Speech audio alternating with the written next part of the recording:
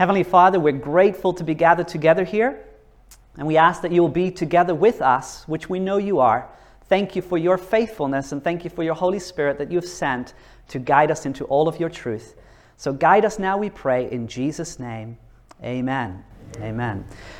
The beautiful thing about the gospel is that the gospel gives us a new start. The gospel provides us with the opportunity to grow, and it provides us with the opportunity to explore God. And when we explore Him, we're really on a journey. And that journey can have its ups and downs. But even when you find yourself in a difficult place in life, or you find yourself in a valley, God is right there to guide you through those moments and give you new opportunities to get to know Him, new opportunities to learn about Him, and new opportunities to grow in faith. And tonight, I pray that this will be a very encouraging presentation, because we've been going over some incredible prophecies during the last couple of evenings, some incredible Bible truths that have been very, very encouraging also, but also quite challenging at times.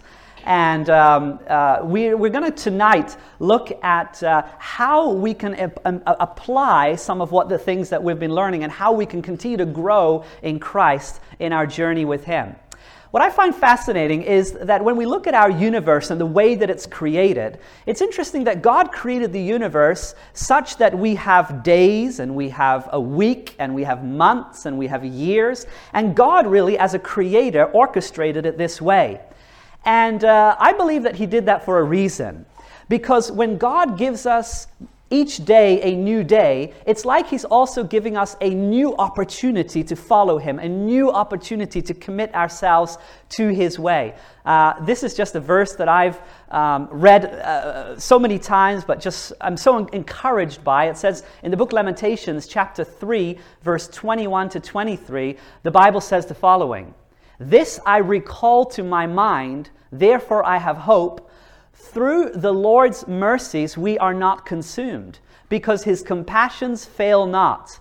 They are new how often?" What does it say? Every morning. Great is your faithfulness. That's so encouraging to know that as we walk with Christ, and as we choose this path of obedience to His will and to His way, and as we navigate our way through this life, and as we see prophecy fulfilling right before our eyes, we can know that in the midst of all of this, God's faithfulness and His compassion is right there, and it's new every single morning. Amen? Every morning when you wake up, you can turn to God. And though you have experienced failure or disappointment, or though you are going through the trial of your life and everything seems dark around you, each morning you can be reminded that God is faithful and that His compassions fail not. They are new every morning. As we've been discovering throughout this seminar, there have been indications already through the prophecies and the Bible truths that we've been exploring that God wants to give us new starts.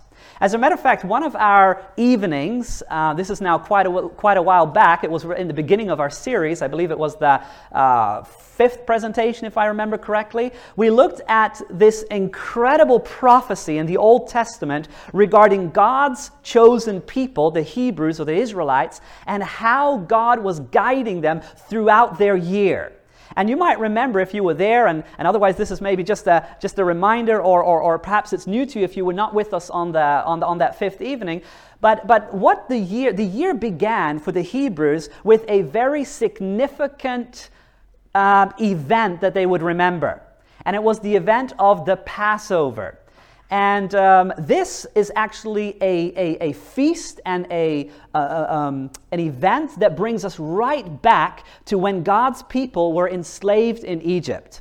And as they were enslaved in Egypt, and they cried out to God for deliverance, God sent Moses, and he performed miracles on their behalf, and eventually led them out of slavery and out of bondage. But right before they left Egypt, right that night before, they were to do something. They were to take a lamb, and that lamb was to be without blemish, and they were to slay that lamb and put the blood on the doorpost, so that when the 10th plague would take place and the angel of destruction would pass through the land, then their homes would be protected and they would be guided out, and God delivered them.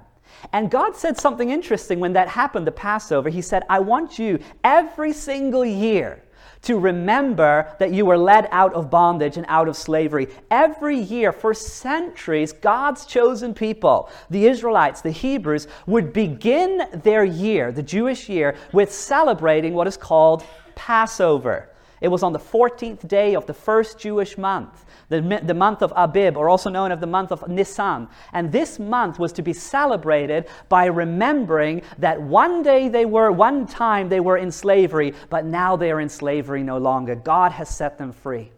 And as I'm thinking about that, I believe that God wants to do the same for his people today. We are God's chosen people today, and he also wants us to remember that we have been set free. We have perhaps not been in a literal country enslaved, but we're all enslaved to sin, right? And God wants to lead us out of the bondage and slavery of sin by reminding us that we also have a Passover lamb. And our Passover lamb is none other than Jesus Christ himself. Amen? Because that lamb that was slain hundreds and hundreds of years ago pointed forward to Jesus that died for us on the cross. Now, as we also examined earlier in this seminar, there were different moments in the Jewish year that were markers, that were important moments. You had the Feast of Passover, and then you had the Feast of Unleavened Bread and the First Fruits, and then you had the Feast of Weeks, or what was later called Pentecost. You had the Feast of the Trumpets. We went through this. This is an incredible prophecy predicting the events that would happen from the time Jesus died till the end of time. And perhaps you remember that in the end of the Jewish year, there was another important moment. It was called the Great Day of Atonement. And the Great Day of Atonement was so important that God's people were in sincere prayer, in anticipation of this day, this moment. Because throughout the Jewish year, when you read the Old Testament, you would find that they were to come into the sanctuary, the temple, and they were to sacrifice the animal that pointed forward to Jesus, and their sins would symbolically be transferred from them to the animal. It was a prophecy of Jesus that would come and die in their place. And each day this would continue to happen, and so the sins symbolically were brought into the sanctuary, into the sanctuary, into the sanctuary, and then once a year, which was called the Day of the Great Atonement, the high priest would go into the most holy place of the heavenly sanctuary, where you would have the Ark of the Covenant, where God's glory would be manifested between those two cherubims, and he would take the blood of a goat and put it right there on the mercy seat and make an atonement, or the word actually applies an at-one-ment with the people. And what would happen is symbolically the sanctuary itself would be cleansed of all the sins. And so this was a great moment, and the people of God would say to each other on that day, "May your name be written in the book of life."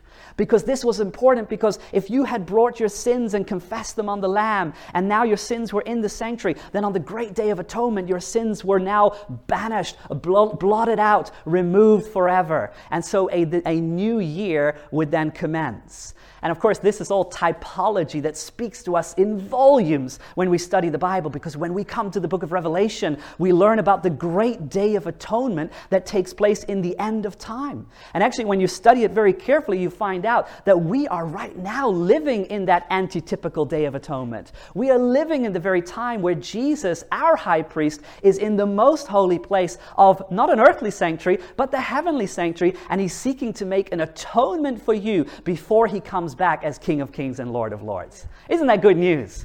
Incredibly good news. Incredibly beautiful truths that are given to us in Scripture. And so we have these indications throughout Scripture about how God wants to give us a new start. For God's people in the past, it was through these festivals and feasts. For us living presently, we also are given new opportunities to seek Christ every day as we come to the prophecies in the Bible. But you know, there's another beautiful symbol in the New Testament, in the New Covenant, that implies a full surrender to Christ, and that you want to be on his side in this great war of thrones, in this great battle between good and evil. And that is the symbol of baptism. Now, baptism is actually a very beautiful symbol, and I've had the privilege as an evangelist and pastor to baptize people, and it's basically the highlight of my ministry, because when you can be together with a person that has given their heart to Jesus, and you're able to then to bury them in that water, which is a symbol of the burial of Jesus, and then to bring them up out of the water, which is a symbol of the resurrection of Jesus, what you're doing is leading the person into a covenant relationship with Christ. And baptism is something you find all through the New Testament. Individuals that hear the truth of Jesus, that hear the truth of Scripture, and that want to belong to Christ, they decide to be baptized. Now, in the course of this presentation tonight, we're going to examine a little bit more what baptism actually means and what it portrays based on Scripture. But before we go there, I have a couple of other texts I want to lead you to as we ponder and think about this whole concept of God giving us a new start. Because God is not just giving us a new start the first time we encounter Christ, but do you know that every single day God wants to give us that new start? Because the book of Proverbs chapter 24 and verse 16 says this, "For a righteous man may fall" how many times? 7 times. Now, the number 7, I think I've told you before, is a very significant number in Scripture. As a matter of fact, the whole story in the book of Genesis begins that God created the world in how many days? 6 days, and then the 7th day, what did He do? He sanctified the 7th day, set aside the 7th day. He proclaimed it holy. It was the Sabbath, and so you have a 7-day week right there in the beginning. And you can just look it up, and you look up the number 7, and all through Scripture it had great significance when it came to miracles, when it came to supernatural events, when it comes to prophecies in the book of Revelation. Just look up the number 7 in Revelation. There are 7s all through the book of Revelation. You have 7 churches, 7 seals, 7 trumpets, 7 angels, 7 plagues, all 7, showing that this is the culmination of all things. I think we also examined together there when you come to the genealogy of Matthew chapter 1 and you read about how Jesus came on the scene. He was the 7th of the 7 of 7 generations that had gone before him. And so every time again in Scripture, it is implied that there's something with this number 7 that is important. And that's why in the book of Proverbs, it says here that 7 times you might fall. In other words, you may fall many times, but there's good news. You can do what? You can get back up. Amen? It says the righteous man, so the man that has chosen to follow Christ, the one that has chosen to belong to Jesus, the one that wants to go God's path. Yes, there might be times that we fall, but we can rise up again. We can get back up. The wicked shall fall by calamity. The wicked doesn't get back up. Right? But the righteous gets back up. This is really the key to the Christian experience. That as we navigate through life and as we navigate through the challenges of life, that we're willing to get back up. You know, any of you that has had children, you will know that in order for the child to learn how to walk, they'll need to fall a couple of times, amen? But they need to get back up and continue to try. Well, we have a lot of biblical examples of a new start. You know what? The Bible begins already there with a 7-day week, 6 days of creation, and then the Sabbath that is set aside. And I think of the Sabbath in many ways as a time that God has set aside to refresh our spiritual life. So that when you go through the week, and it's maybe been a difficult week, it's maybe been a hard week, maybe you feel like just giving up, but then comes the Sabbath, then comes that 7th day, and that special meeting with God, and God says, here, I want to refresh you, I want to inspire you, I want to encourage you, so that you can meet the new week with new vigor and strength. So Sabbath is a memorial of God wanting to give us a new start. Then you have the story of Adam and Eve. Adam and Eve, an interesting story. They are created in the image of God. They are put there in the Garden of Eden. But then in chapter 3, when you get to Genesis chapter 3, they decide to take of that forbidden fruit. And therefore they have sided themselves with the enemy in the war of thrones. But it's not over. The moment that God comes into the garden, He reminds them that He's going to send one that is going to crush the head of that serpent. It's a messianic prophecy right there in Genesis chapter 3:15. It's the first prophecy in the Bible. Genesis 3:15, and God says to Adam and Eve, one will come from the woman, and this is like from the lineage of God's people, from the lineage of the woman, there's going to come the promised seed, and the promised seed is going to crush the head of the serpent. It's a prophecy about Jesus and how He would come, and through His death He would conquer sin and the grave. Can you say amen? So here we have an example of a new start, a prophecy predicting a new start. Things had gone wrong, but God doesn't give up on the human race. And then you race through the story of Scripture and you come to chapter 6 and things have really gone south. Things have really gone bad. The wickedness is just abounding everywhere, and the continual thoughts of man are evil, the Bible says. But God doesn't give up on mankind. And he says to Noah, I want you to build an ark. And you're going to build that ark, and there's going to not be enough space in that ark to save anyone that wants to come on that ark. And so the invitation is given for 120 years. As Noah is building that ark, he is preaching and he is asking people and appealing to people, come on board, come on board, come on board. A flood is coming. Well, eventually his family ends up on board of that boat that he has built, and the animals are on board of that boat, and the calamity comes, the storm comes, the rain comes, the floods come, but God has preserved these faithful ones so that he can have a new start, amen? And after many, many months there, tossed to and fro by those waves, finally they can get out of that boat, and the first thing that God does is he puts a rainbow in the sky. You remember that? And the rainbow is a covenant relationship. That's the whole picture. He says, I want to covenant with you. I'm going to give you a new start. A new start. It's all through Scripture. Then you come to the story of Abraham. And Genesis chapter 12 says that Abraham, he is called by God. And God says to Abram, I want you to pack up your bags, and I'm going to take you to a place that I have prepared for you. God doesn't tell him where he's going. God doesn't give him all the information at once. And so what Abram has to do is what we many times have to do. Take a step in faith. Amen? And many times that is also required in our own spiritual life, that God doesn't give us all the information at once. He just says, I want you to do this. And if we take that step in faith, then he will reveal what is next on the horizon. Amen? I'm sure that many of you have experienced that or are experiencing that even right now. And so the story continues. God promises that through Abram, he's going to bless all the nations. And Abram has eventually a son. Remember, it took many years, and he had to put his faith in God because he was old and he had no son. But he put his faith in God, and eventually Abram and Sarah have a son by the name of Isaac. And Isaac has a son by the name of Jacob. And the story of Jacob also illustrates how God wants to give us a new start. Because Jacob was a twin, and his twin brother was Esau, and his twin brother was going to get the birthright. But what did Jacob do? He said, no, I'm going to get that birthright. And so he stole the birthright from his brother Esau.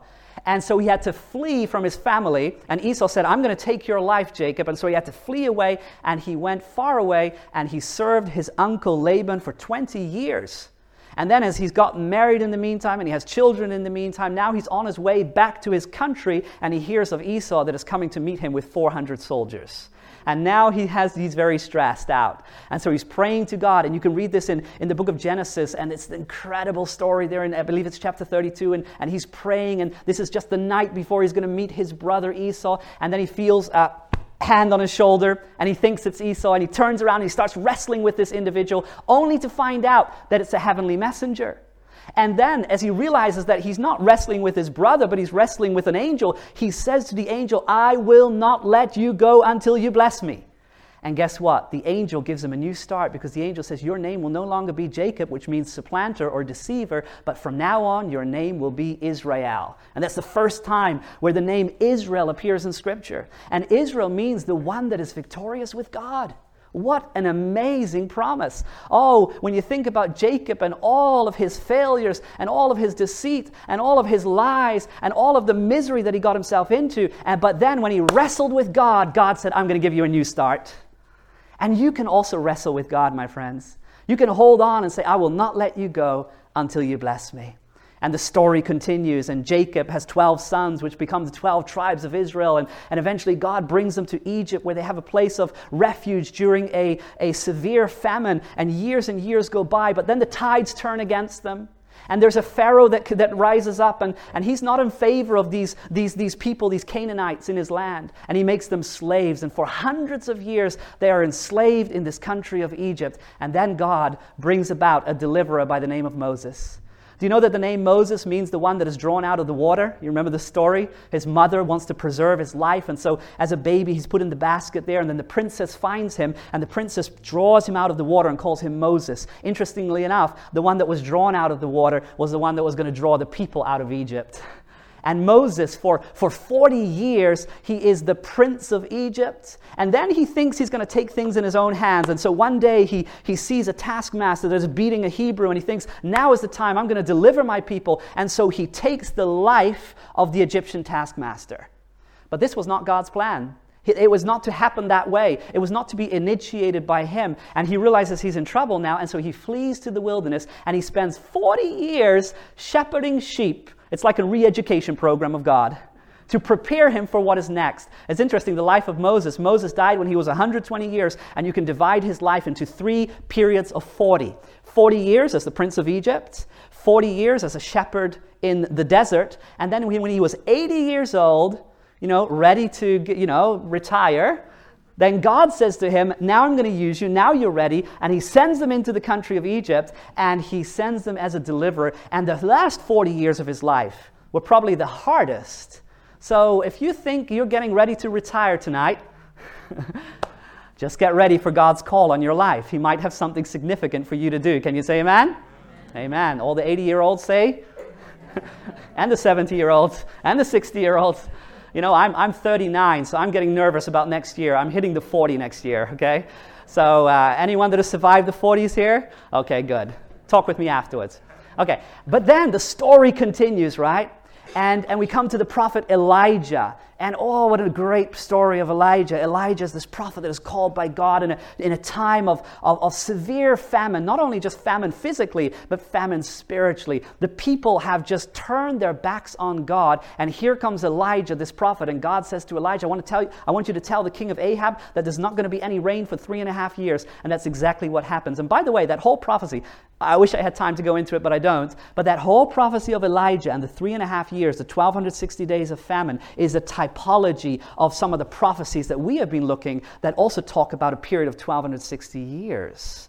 And so you see, just like Elijah was the prophet called in the Old Testament, so God is calling a people today to stand up and to preach the word faithfully in a severe famine, a spiritual famine that we are in the world today. The stories in the Old Testament aren't just nice good night stories for children. They are typologies of what God's people will go through in the end of time. Amen? And so Elijah challenges the king. Well, eventually, the king says, okay, let's have a showdown. And so he gets all the Baal priests together, and he says, Elijah, you come, we'll meet on Mount Carmel, and you will build an altar, and the prophets of Baal will build an altar, and we'll see who answers by fire. And so the prophets of Baal, they have the opportunity to pray first, and so they're praying, and they're shouting out to their gods, and there's no fire that comes down. And then hours go by, and then finally it's Elijah's turn, and he kneels down, and he takes 12 stones representing the 12 tribes of Israel, and he's putting them together again because he wants to rebuild God's people, to restore them. And he prays this simple prayer to God, and fire comes down from heaven, and God honors him. But do you know what happens right after that? It's very interesting. Because he starts praying for rain, and rain comes, and then he becomes very afraid. Sometimes you can be on a mountaintop experience in your spiritual life, and suddenly you can find yourself in a valley. And this is what happened to Elijah, because Jezebel, the wife of Ahab, finds out what he did. And she says, I'm going to take the life of you, Elijah. And Elijah flees. He's afraid. He flees into the desert. And he feels that he's all by himself. And when he's out there in the desert and he's praying to God, feeling he's all alone, God says to him, Elijah, I want you to know that there are 7,000 people that have not bowed their knee to Baal. In other words, there's still many people out there, and you need to go back. And he gets a new start. God says, I want you to go. I want you to anoint that king and anoint that prophet. I have work for you to do, Elijah. Your time is not yet over. A new start. Sometimes we find ourselves in discouragements. Sometimes we find ourselves very low. Elijah was on the point of suicidal thoughts, actually. The Bible says that he said, take my life, Lord. There's no use of me living any longer. And God says, no, I have a task for you. So however low we are, however difficult sometimes life faces us, and we don't know what next week is holding, or next month, or next year, we can be sure God has a purpose and a plan, amen? And when we surrender to Him, He will reveal that to us. Well, Peter in the New Testament is an incredible example of a new start. He was the disciple of Jesus. He was the kind of the one that always would speak first. And, he would always be ready to say something, but it wasn't always very thought through. As a matter of fact, Jesus said to Peter, before this is all over, before I am betrayed and crucified, you are going to deny me 3 times. And Peter says, no way, that's not going to happen. But he ended up denying his Lord. And you know what? He was so low at that point, and he felt that he had let down his dearest friend, and he felt that he could no longer be used by God. But guess what? When you look at the story of the book of Acts, who is it that God chose to preach probably the most important sermon ever preached on the day of Pentecost that led 3,000 people to choose to be baptized? Who was it that God chose to preach that sermon? Peter. Peter, of all people, that let down his Lord and denied his Lord 3 times. Do you see the mercy and compassion of God? Do you see how he wants to give us a new start?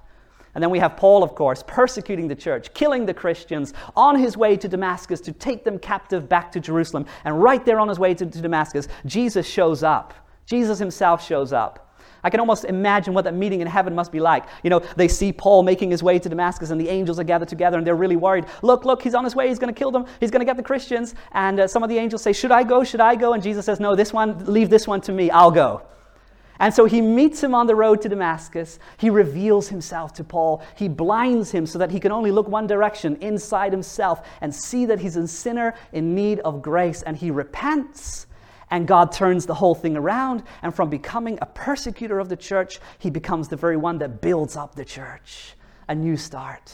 And then we have the prodigal son, one of the most well-known parables of Jesus. That incredible story where Jesus talks about 2 sons, and the younger son says to his father, you know what, I want to just get my inheritance right now. Which is, by the way, silently saying to his father, I wish you were dead. Just give me the inheritance right now. And so he gets all the money and he leaves, and he just lives partying it away, and all his money is spent up, and he ends up amongst the pigs, feeding the pigs. And then he comes to himself, the Bible says, the story says, and he makes this little line. And I can just imagine how he's sitting there, you know, like writing it down. Like, what am I going to say to my father when I get back? Well, let me say this. I'm not worthy to be called your son anymore, so just make me one of your hired servants. So he has it written down, he's all ready, puts it in his pocket, and then he makes his way to his father, and then the story tells us that when his father sees him from way off, that he starts running towards him. And he starts running towards him, and as he meets that prodigal son, can you imagine the prodigal son now wants to take out the paper to read, like, okay, just wait a minute, Father, don't embrace me yet, because I know I've sinned against you, and I can just be your hired servant from now on, but it's too late already because the arms of the Father are already around him. There's no way he can't even utter what he had prepared, his speech. And his Father invites him back as his son and gives him a new start. Amen? We have so many incredible stories about how God wants to give his people a new start. One of my favorite books in the Bible is the book of Romans. And the reason why I love the book of Romans is because it is one of the most structured books when it comes to a presentation of the gospel. Now, you'll find it right there after the book of Acts, which is interesting. You have the 4 Gospels, Matthew, Mark, Luke, John, which show the whole picture of the life and death and resurrection of Jesus and everything connected with the story of Christ. Then we have the book of Acts, which is the story of the early church and everything that they did as they were sent out into the world to preach the gospel. And then the next book that we come to in the New Testament after the Gospels, after the book of Acts, is none other than the book of Romans. Now, what is the book of Romans? Paul, the apostle that once persecuted the church, but now is building up the church, wrote this letter called the letter to the Romans. Now, when he wrote this book, or this letter, he, in a very structured way, outlined this process and experience of the gospel. And what I find so fascinating is it was written to the believers where? In Rome. In Rome. Now, we've been talking quite a bit about Rome during these meetings. And actually, when you look at what Rome became much later, in centuries later, it became a superpower, a superstructure that is actually identified by Bible prophecy as the Antichrist. But in its original state, from the very beginning, those first believers that were gathered in Rome, they received a letter by Paul. It was a letter to the Romans. And guess what Paul does? He lays out this whole beautiful, amazing picture of what the gospel is. And so actually the book of Romans stands in stark contrast with the Church of Rome today. And so you see what change has come in Christianity. It's very true what Sam Pascal said when he said, that Christianity began as a fellowship in Palestine, but it moved to Greece and it became a philosophy. It moved to Italy and became an institution. It moved further into Europe and became a culture, and it moved to the United States and became an enterprise. And you see the journey of Christianity over the last 2,000 years, and we see how Christianity has changed along the way. And we need to go back to what it originally was. And so the book of Romans reveals some of this organic, original truth of the gospel. And I just want to share a couple of verses with you tonight as we talk about this theme of having a new start. In Romans chapter 1, verse 16 and 17, these are probably some of the most famous verses from the book of Romans. And Paul says the following, "For I am not ashamed of the gospel of Christ, for it is the power of God to salvation for everyone who believes, for the Jew first and also for the Greek. For in it the righteousness of God is revealed from faith to faith, as it is written, the just shall live by faith." He's talking here about what the gospel is, and he says the gospel of Christ is, listen very carefully, the power of God. It's the power of God. And so in order to have a new start, you have to have power. But in order to have power to have a new start, you need to look for that power, listen very carefully, outside of yourself. Now, I spend a lot of my life in airports. Unfortunately, I'm traveling a lot and I'm different places. But whenever I have, time in airports and I have a little bit of extra time, I like to, stroll through the bookstores here and there. And it's interesting because there's a type of book that you will find basically anywhere on this planet. And it's the genre of books that is called self-help books, And self-help books are all about you basically developing yourself into a better person. So, 7 steps to become a better leader, 5 habits to become richer, so and so. And you have so many of them anywhere where you go. But there's something different when it comes to the gospel. My friends, the gospel is not a self-help book. Because the gospel is not telling you how to find power within yourself to develop yourself into a better leader or to make more money or to do this or that. No, the Bible tells us that you are actually incapable of any of this and you need a power outside of yourself. That's exactly what the gospel is. The gospel is the power of God. We need a power outside of us. And that's why Paul, in the first 3 chapters of the book of Romans, uses quite an extensive amount of space in this letter to outline our desperate need of a power outside of us. Actually, if you read through Romans chapter 1, and you read through Romans chapter 2, and you read through Romans chapter 3, it just portrays the human condition. It's like he's saying, I want you to know what the human condition is like, because when you understand what the human condition is like, then you will understand the need that humans have. I've used this illustration before. Imagine if you're going to the beach, and you go to the beach, and it's a beautiful day, and this is scenario 1, and then I'll come with scenario 2. Scenario 1, you're on the beach, it's a beautiful day, the ocean is right in front of you, everything is just fine, and you step a little bit into the water, and the water is just up to your knees, and you're having a great time. And you're standing there, and suddenly someone comes behind you and runs and pulls and grabs your arm, pulls you out of the water, and says, "I saved you." What would you think about that individual? Well, you would think, well, I didn't need your help. I was doing perfectly well. But scenario number 2, same beach, same water, but instead of going up to your knees, you go for a swim. And as you go for a swim, you're enjoying your time, and you look back at the beach, and you think, okay, now I should turn around and swim back. And so you try to swim back, and you realize that the tide is pulling you away. And the more you're swimming, the further you get away from the beach. And if that's not bad enough, and here comes my preacher imagination, okay? There comes this little fin sticking up out of the water, and it starts making circles around you, right? And the circles are getting smaller and smaller and smaller. And you realize you're in big trouble. You're swallowing water. Your head is under the water. And you're just about to stay above, and the shark is getting closer. And then in the distance, you see a boat. And you start waving your arms, and suddenly The person on the boat sees you and they make their way to you. And just before the shark bites you, an arm of that same guy of scenario number 1 grabs you and pulls you into the boat. And he says, I saved you. You're grateful for the rest of your life. Amen? And so, what many times happens is we present the gospel without revealing the scenario of how desperately we are in need of the gospel. And so we say Jesus saves, and someone else says, yeah, from what? I'm doing perfectly fine.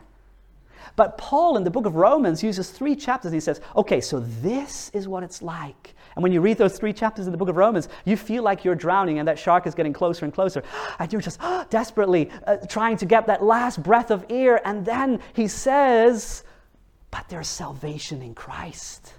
There's a new start. Take notice of this, Romans chapter 3, verse 19 and 20. He says, now we know that whatever the law says, it says to those who are under the law that every mouth may be stopped and all the world may become guilty before God. Here we're all in the same problem. We're sinking in the sea. Therefore, by the deeds of the law, no flesh will be justified in his sight, for by the law is the knowledge of sin. The law reveals how sinful we are, and we're in desperate need, and all the world is guilty, and there's nothing we can do about it. But, oh, I love that word.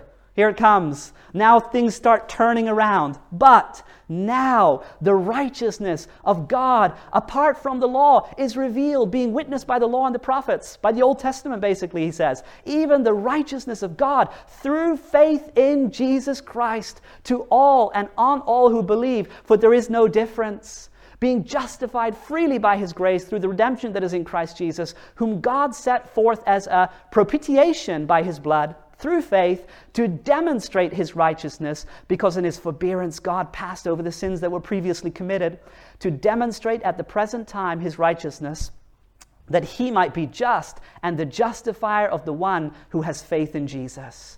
What Paul is saying is, there is hope. There is one that has come, and he's demonstrated the righteousness of God. It is Jesus Christ himself, and he is a propitiation. Now, that's a kind of a fancy theological word, but it basically just means that he took our place. He stepped into the place. And we all deserve to die, but he took our sins upon himself, and he died in our place. He is the one that came down from heaven in order to save us, in order to take upon himself the sins of the world and die for us so that we can receive the gift of salvation.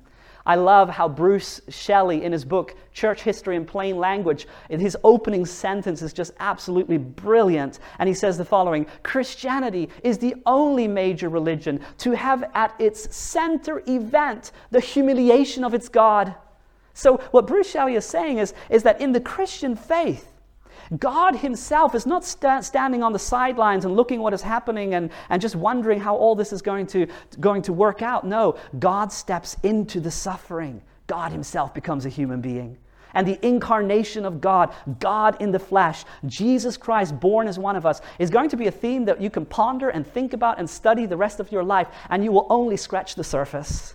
It's an incredible mystery, and yet it's the most beautiful thing ever. Jesus steps into the human race in order to save it. Can you say amen? And as you progress through the book of Romans, in Romans chapter 3, we have this beautiful portrayal of the gospel. In Romans chapter 4, we are told about how we can live by faith. And the example that is given there in Romans chapter 4 is none other than the example of Abram and how he lived by faith. And one of my favorite verses in Romans chapter 4 is verse 21, where it says that Abram was fully convinced that what he had promised, what God had promised, he was able to perform. And I just love that definition of faith. That when we have faith in God, what does it mean to have faith in God? It means to be fully convinced, not 90%, not 99%, fully 100% convinced that whatever God promises, whatever he says to us in his word, he is also able to perform. That's the kind of faith that we need to live by, amen? Believing the promises of God. In Romans chapter 5, you have this incredible contrast and comparison between Adam, the first human being, and then Christ, which is basically also called the second Adam. Because Christ came to save the race. And what we receive naturally through Adam, by being descendants of Adam, all of us, is sin, condemnation, and death. But in Romans chapter 5, it is portrayed what we receive by putting our faith in Jesus. It's like an adoption into a new family. We go from being in the family of Adam, stepping by faith into the family of Christ. And through Christ, we receive righteousness and justification and eternal life. Through Christ, we receive a new start. And then we come to Romans chapter 6. And here I want to just look a little bit closer at the illustration that is given in Romans chapter 6 regarding baptism. Now take notice of this. In Romans chapter 6, verse 3 to 6, the Bible says, "Or do you not know that as many of us as were baptized into Christ Jesus," listen to this, "were baptized into his" what? Into his death. Now this is interesting language. So that New Testament symbol of surrender to Christ, baptism, is actually symbolizing that we are identifying with the death of Jesus. Now look what else it says. Not only the death of Jesus, but also the resurrection of Jesus. It says, "Therefore we were buried with him through baptism into death, that just as Christ was raised from the dead by the glory of the Father, even so we also should walk in newness of life." Now just kind of try to taste the power of that verse that we just read. Now, the resurrection event, just from a physical standpoint, a person is dead and then a person is alive. Now, would you agree that we could say from analyzing and looking at that, a dead person becomes alive, that there's some power involved? Amen? Some supernatural power that is involved? Amen? Now, what he's saying here is that just that Christ, he rose from the grave and there was a supernatural power in that, so when you commit yourself to Christ and you go through that symbolism of baptism, you are identifying yourself with the death and resurrection of Jesus, and the same power that rose Jesus from the grave is now the power at work in your life. Amen. This is amazing. What a power is available for the Christian. What a power is available for those that want to have a new start and walk in newness of life. It says, "For we have been united together in the likeness of his death, certainly we shall also be in the likeness of his resurrection. Knowing this, that our old man was crucified with him, that the body of sin might be done away with, that we should no longer be slaves of sin." You see, there's a new start, my friends. As you go under the water, it is like a burial. You're putting away the old man and you come up as a new person in Christ Jesus. And the very power of the resurrection is the very same power that is to guide you and lead you in your spiritual experience. We are identifying ourselves with the death and resurrection of Jesus. We want his experience to be our experience. We want to come as close as we can to him as we walk in obedience to his way. Baptism is a new start with Jesus. Now I want you to take notice that in Matthew chapter 3, as we go to the gospel account of Matthew, that Jesus himself decided to be baptized. Now you might think, why was Jesus baptized? Because isn't Jesus, without sin? I mean, there's obviously no old man that he needs to lay down and to start a newness of life, because he was blameless, he was sinless, he was perfect. But do you know why Jesus was baptized? He was baptized as an example for us. The fact that he was baptized was showing what he wanted the human race to do and what he wanted them to go through. Take notice of Matthew chapter 3, what happened when he was baptized. It says, "Then Jesus came from Galilee to John at the Jordan to be baptized by him.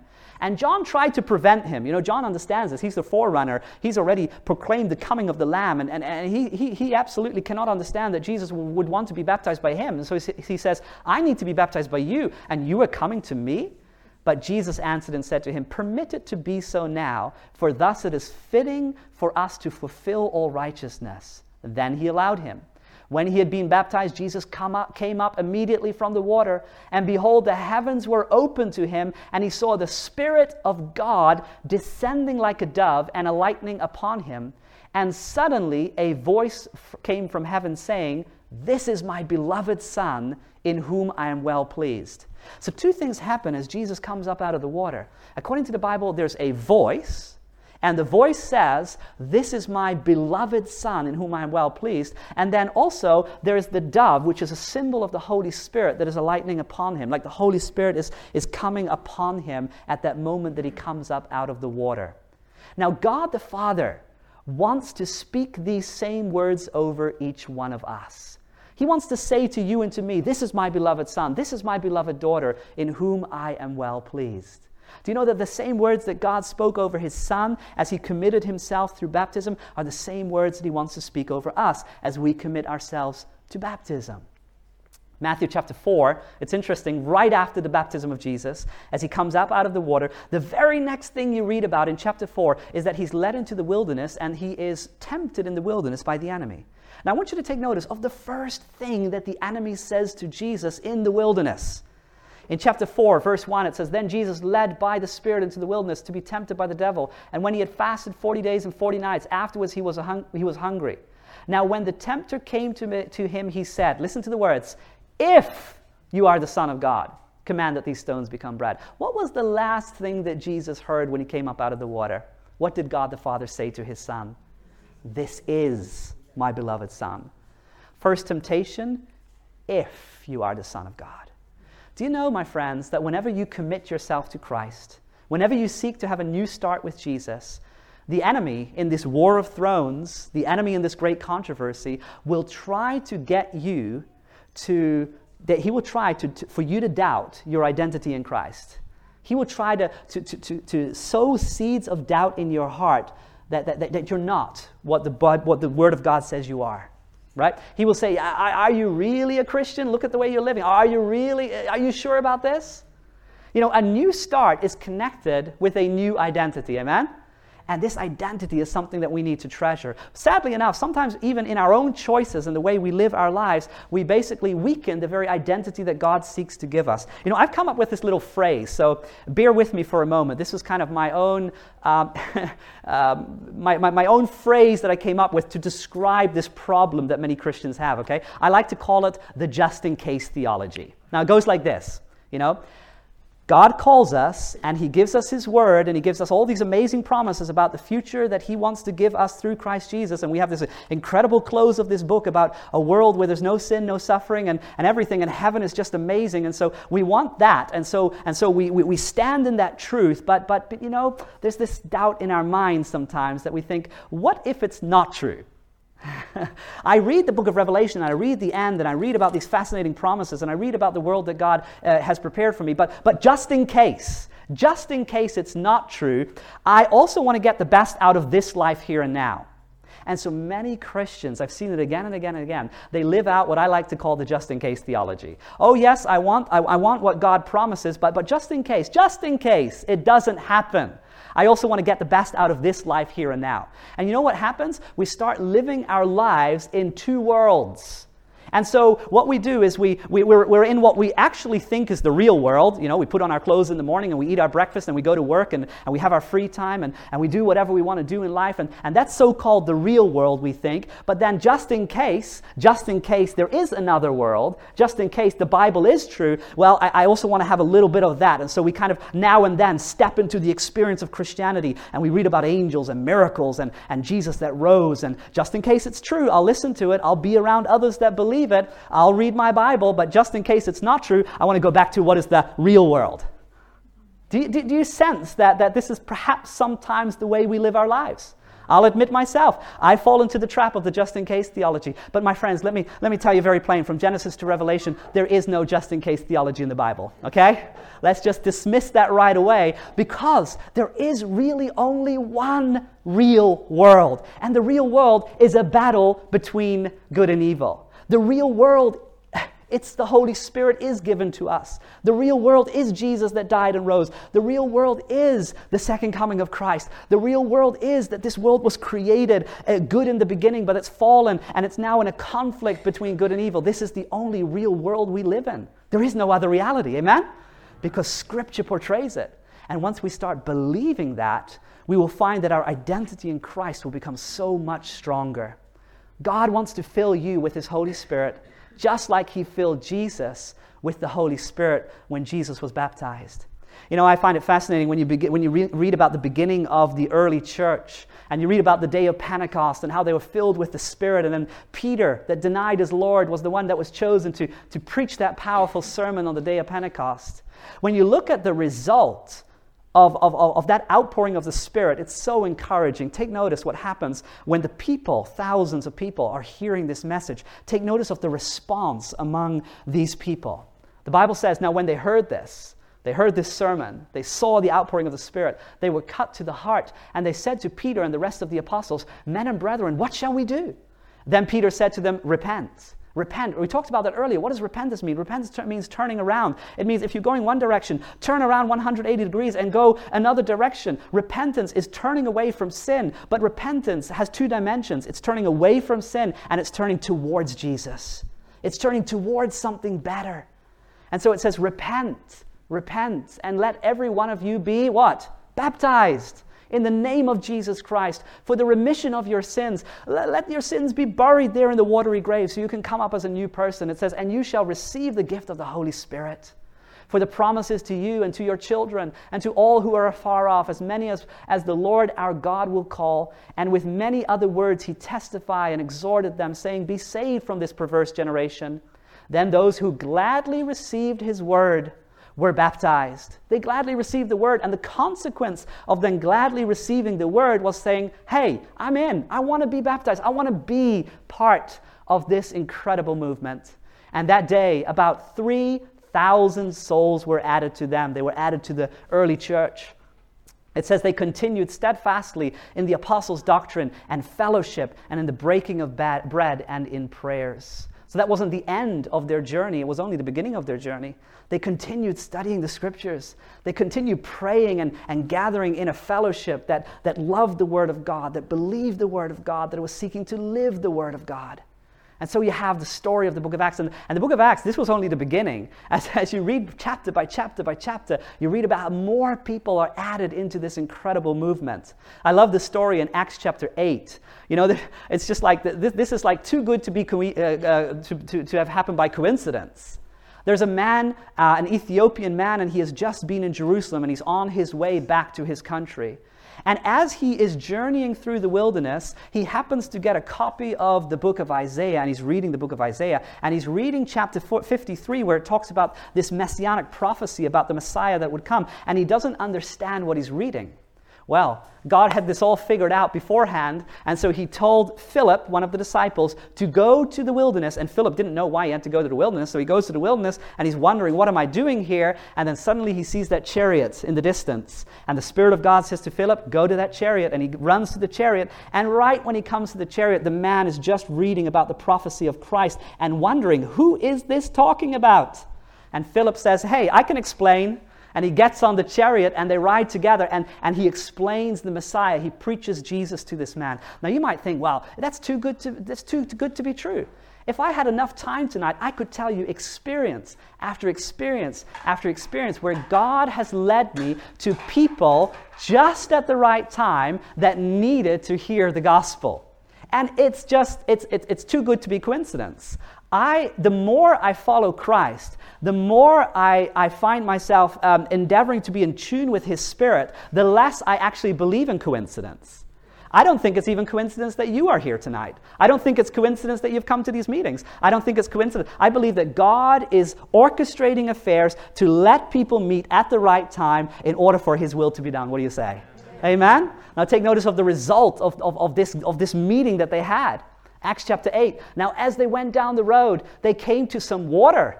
And the eunuch said, the man says, see, here is water. What hinders me from being baptized? Then Philip said, if you believe with all your heart, you may. And he answered and said, I believe that Jesus Christ is the Son of God. So he commanded the chariot to stand still, and both Philip and the eunuch went down into the water, and he baptized him. Praise the Lord. What an amazing moment. God has foreseen all that would take place, and He let it just come together in a miraculous way. And God is the same God that we're serving today. God, the God that inspired and led the early church. When you read the book of Acts, is the same God that is at work today. Amen? Now, I want to cover one more thing before we wrap up here, because some people have asked me about, what about rebaptism? Does the Bible say anything about that? Because we're talking here about a new start, and the Bible is inviting us into this incredible baptism experience. But does the Bible say anything about being rebaptized? Is it just a one-time thing, or is it something that can happen in my life again in certain circumstances? Well, guess what? The Bible actually gives us an example of rebaptism, and we find from this example, also in the book of Acts, some truth about what might be in place when it comes to a rebaptism. Now take notice of this, Acts chapter 19, verse 1 to 5. It says, "And it happened while Apollos," which was one of the preachers of those days, "was at Corinth," there was a city in those days, "that Paul, having passed through the upper regions, came to Ephesus," which was a very central city where he was preaching and laboring. And then it says, "And finding some disciples, he said to them, 'Did you receive the Holy Spirit when you believed?' And they answered and said, so they said to him, 'We have not so much as heard whether there is a Holy Spirit.' And he said to them, 'Into what then were you baptized?' So they said, 'Into John's baptism.' Then Paul said, 'John indeed baptized with a baptism of repentance, saying to the people that they should believe on him who would come after him, that is, on Christ Jesus. When they heard this, they were baptized in the name of the Lord Jesus.'" So what's taking place here? There's these people, and they have heard the truth, and they've heard the preaching of John, and they've heard the importance of repentance, and their hearts are stirred, and they make a decision to be baptized, and so they're baptized. And then as time goes on, they're learning more truths about God, and eventually when Paul comes around, and Apollos comes around, and Paul comes around, they're hearing about some major, important, paradigm-shifting truths of the Scripture. Among others, the Holy Spirit. And so as they hear about these paradigm-shifting truths that they're now exposed to, they say, "Hey, wait a minute, you know what? I want a new start." And it doesn't mean that their first start wasn't a good one, and it doesn't mean that they were unsaved before. They were walking in obedience, they had an experience by faith, but they say, "Hey, wait, I've been learning something so significant here that I actually just want to mark this moment, and I want to say, hey, baptize me again into this experience." And so they're baptized, and they receive the Holy Spirit. And so, yes, there is a place for rebaptism.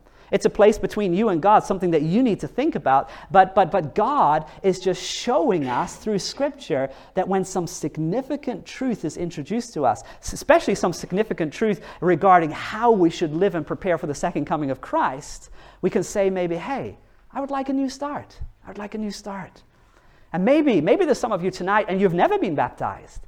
We want to give that opportunity to you as well, to say, you know what? You can take your stand in the War of Thrones. What do you say? Amen? You can take your stand. You can say, you know what? I'm learning about the War of Thrones. I'm learning about prophecies fulfilling. I'm learning about the truth of God's Sabbath and the truth of what happens when a person dies and the truth that there is no eternal torment, but there's a loving God. I'm learning all of these truths about God's movement and a faith-based community. And guess what? I just want to take my stand. I want to say, yes, count me in. I want to be on the winning side when this all plays out, and it's playing out right now. And so, when we come together like this, where it's been incredibly encouraging for me to be able to present, and I know that many of you have come with great feedback about this series, and we're just so grateful for what God has been doing. But tonight I want to just take the opportunity to give you the opportunity to respond to some of the things that you've been learning. And so if we can have some people share out the cards right now. Because, it's we're not just here because we want to learn about some theory about what's going to happen. But we want to also be able to have the experience of saying, you know what? I want to take a stand in this War of Thrones. I want to give my life to Jesus and be on His side.